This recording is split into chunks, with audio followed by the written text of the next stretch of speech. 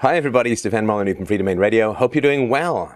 Feedback from a listener. Hi Michael Stefan. First, the obligatory thanks. I love what you're doing and it made a huge difference to me. This is my first correspondence. It's regarding the greatest gift in the universe, a video I did yesterday. I know you're right. But in response to that, I thought, I always think that we're kind of living in the repressed, statist, poverty-stricken hinterlands of history. I have trouble thinking of this as the greatest gift in the universe. I think people in the future will be living on Mars in material abundance and self-fulfillment. Compared to what's possible, we're barely out of the medieval ages. This is more of an intellectual concern, as our reaction should be the same either way, but I'd like to hear what you think about it.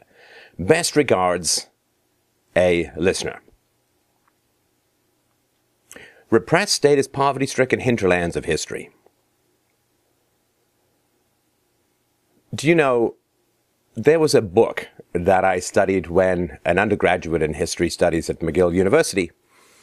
It was called The Village of Montaillou, and it was the records of a group of priests who were sent out to seek out heretics during the Inquisition, and they went to this backwater village in France. I can't remember when, Middle Ages, late Middle Ages.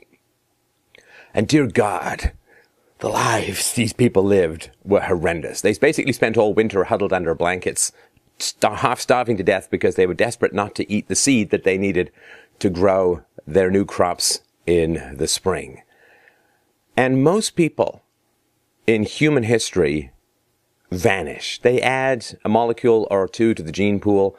They generally regurgitate their own prior trauma onto the fresh faces of their children, turning them to acidic, statist, nationalist, religious hags, and then they vanish without a trace.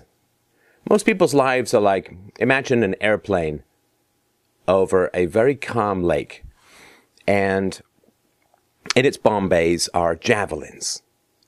And it flies over the lake, the bomb bays open, and the javelins fall. You know, they fall horizontally, and then because of air resistance, they end up pointing straight down. And they go bloop into the lake. Bloop, bloop, bloop, bloop, bloop, bloop. And they barely make a ripple. And they vanish from sight. And that's it. That's most of human history. Think of people you know from human history. The famous, the illustrious, the murderous, the whoever. Most people have come and gone, leaving barely a trace. They were born into prejudice and irrationality and superstition and nationalism and statism and racism and colonialism and you name it, every ism except the productive J under the book. And they replicated like a blind photocopier of history trundling its way through the human gene pool. They replicated whatever they were told. They absorbed and mirrored back whatever they had told. And they had all the creativity of a hand mirror held up to a gorgeous tapestry of human potential. All they did was reflect anyone who'd ever done anything before. That is the reality of human history. The people around you, in many, many, many ways, fundamentally do not exist. I mean, there's a reason why we have an affinity for zombie movies, vampire movies, undead movies. The people around you fundamentally do not exist. They are programmed through a variety of mechanisms, cultural, religious, quote, educational, through the media. They are programmed to have particular perspectives. And I can make this case very simply. If you don't believe me, it's very easy. In 1850, 2% of the human population opposed slavery. 98% of the polled population, which I imagine did not include the slaves, were in approval of slavery. Now, nobody approves of slavery. Is that because people have had some sort of fundamental moral epiphany? Of course not. Of course not. Because what happened was slavery ended when the ruling class realized that it was more profitable to let us slaves choose our own occupations. Then we were enthusiastic and we were much more productive. Right? The free market is steroids and antibiotics for us tax livestock. It makes us stronger and more productive. But we're not supposed to be free. They also found that the more productive the human livestock were, the more they could use the future productivity through taxation, the taxing of future productivity as collateral to borrow, and thus they could consume the future for the sake of the present. But people have learned nothing from slavery whatsoever. What was wrong with slavery? 100% ownership of human production. Okay, so here in Canada, it's about 50% taxation, and then you pay a bunch more on your goods and services, and then, of course, you have debts and you have fees. The other day, took the family to a park. It was $20 to get into the park. Whenever we go swimming at the government-run swimming center, it's another $8 to go swimming. So they tax for everything, and then they charge you for everything. And then, of course, there's all the unfunded liabilities and national debts. So taxation probably hovering 60-70%. So you see, 100% is evil. That's slavery. You see, 60-70% or so, well, that's civilization. You see, that's the social contract. That people have learned nothing whatsoever. People say, well, you see, hitting your spouse is wrong. And then they say, well, but hitting your child, well, that's very good and that's very necessary. People have no principles whatsoever. They have no principles whatsoever. They don't exist. When was the last time someone around you uttered an original thought, created something new, wrote a poem, wrote a story, wrote a play, wrote a screenplay, made something new, came up with something new? Or are you just shuffling around the papers of other people's creativity and calling yourself an origami wizard? How many people around you, and this is true for yourself, have exercised any originality, any thought, any excellence in philosophy or virtue? How many people around you have you ever seen stand tall against immorality? How many people around you have you ever seen hold up a shield against the oncoming fiery breath of verbal abuse, which we actually have metaphorized into fire-breathing dragons who hoard gold? Finance industry. How many people have you ever seen around you create something new, have an original thought, become passionate about something that is individual to them, and stand firm, stand tall against immorality? Even an immorality that they themselves define. You don't really see it. The people around you are photocopied ghosts of ancient crimes, hatreds, fears, and prejudices. You understand that, right? We are Neolithics in a spacesuit provided by the rare human beings around us. So this is the reality of where you are. Now, when you look at these army of ghosts that surround you, it's bone-chilling, of course, and it's terrifying because there's so many of them, and they are so empty-headed, and they're so reactionary, and I sympathize with this to some degree. It comes out of prior trauma, it comes out of abandoned, neglected, and abused childhoods. I understand all of that. But the beautiful thing about adulthood is responsibility, like it or not. And if you always have the capacity within you for resurrection. You always have the capacity within you to spit out the worms eating your brains planted there by the obscene death-bringers of history. You have the spit them out and regrow your brain. That we always have the choice to do.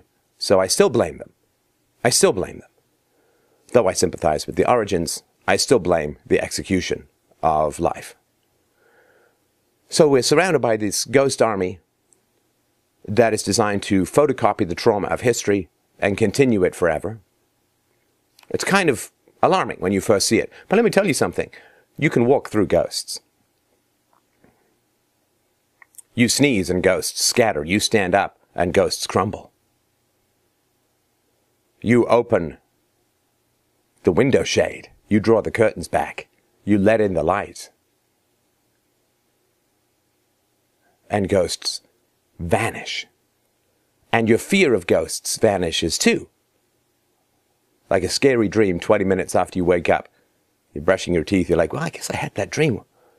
What was it now? I don't really remember. That is what it is like to wake up to the dead. Because the dead cannot stand the living. And they cannot conquer the living except through words. In the past, when people wanted to achieve something moral, they were drawn and quartered, they were burned at the stake, they were killed in their sleep, they were exiled, they were, you name it. You name it. Just do a quick Google search online for medieval torture implements, which I guess for most of my audience is a Justin Bieber video, but for a lot of other people are things like thumb screws and metal cages and all kinds of ghastly things that go around this strange obsession everybody has with torturing genitals. But that's what people had to face in history. And those people subjected themselves and were subjected to torture, mutilation, maiming, and a faceless grave where you could barely even scoop enough of their remnants together to put into a plywood coffin. And they have given us this incredible opportunity, this amazing, fantastic, extraordinary opportunity, which is to do good. All we have to do now is stand against words. Not swords, not hot pokers, not people nailing our nutsacks to mahogany chairs, not being burned at the stake.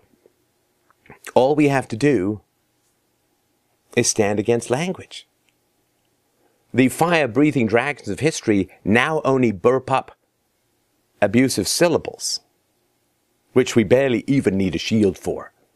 And this is the great secret of moral advancement. And this is what the torture and death and ostracism of thinkers throughout history has given us. And it is a great gift. Now we can speak truth to power, we can speak virtue to evil, we can conquer with language, because all that evil has left, through most of the world, at least the Western world, is its language. So if you want to do good in the world, all you have to do is close your ears to the silly speak of petty abusers. It's a miracle. I don't know if I would have the courage to face what Galileo faced when he was tortured for his beliefs by the papacy. I don't know that. Fortunately, I think I will never have to know that. But all you have to do is stand firm in the face of language. And that really is not such a bad thing at all, compared to history. Compared to history. That's an amazing thing. You can go and speak truth to power. You can go and say to your friends, do you know when you support the government, you want me thrown in jail for following my own conscience? I revile the military-industrial complex. I am disgusted by what is called the welfare state, which is a soft, sticky, money, sperm, and egg trap that captures the poor and sends them to the Atlantis undersea underworld of perpetually raking their noses through public housing in search of food stamps and never arising to anything. This roach motel of government support is vile and disgusting to me. And there's much better ways to help the poor, or at least not to harm the poor. And I am revolted by my productivity being used as leverage to sell off my daughter's future. I am disgusted by all of these things, and I wish to act on my conscience, say I. No!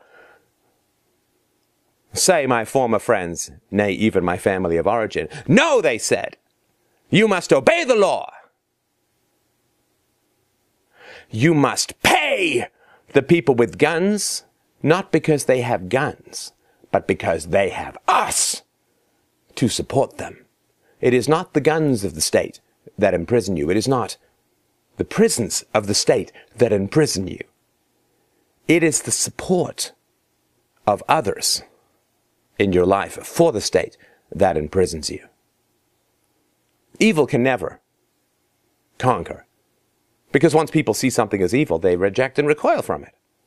So it is the evil that redefines itself as good, that gains the support of the majority, that does the greatest evil. It's the predator that can't be seen that takes down the healthiest among us.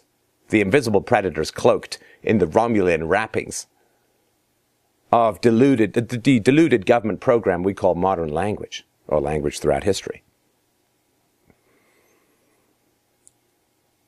Subjugation to violence, which is obedience to state laws, is termed a virtue. And it is only possible because of the praise and support of those around you, of those who wish to feed you into the furnace of state power. because they themselves are little more than bipedal ash. And all we have to do to break the power of ghosts cheering guns is step back. Just step back. Just leave the dungeon of imaginary virtues covering up tangible crimes. Step out of the dungeon. Step into the light. As Plato said, stop looking at the shadows of a fire on a wall and thinking you're seeing the real objects. Don't even look at the things in front of the fire. Don't look at the fire. Step all the way out of the cave and see things for what they are. And once you see things for what they are, you have no desire to spend time with the dead, with those who want you thrown in jail for daring to disobey their programming. And some you can save, and some you carve a blazing path towards the sunlight, and other people will be curious and follow your trail, come out into the light. Through the internet we can find each other. We are not a single star in an endless dead universe. Now we can find each other. We can have constellations of communities found through the light of the internet, because now you do not have to be a javelin dropped from a bomber. You do not have to disappear without a trace.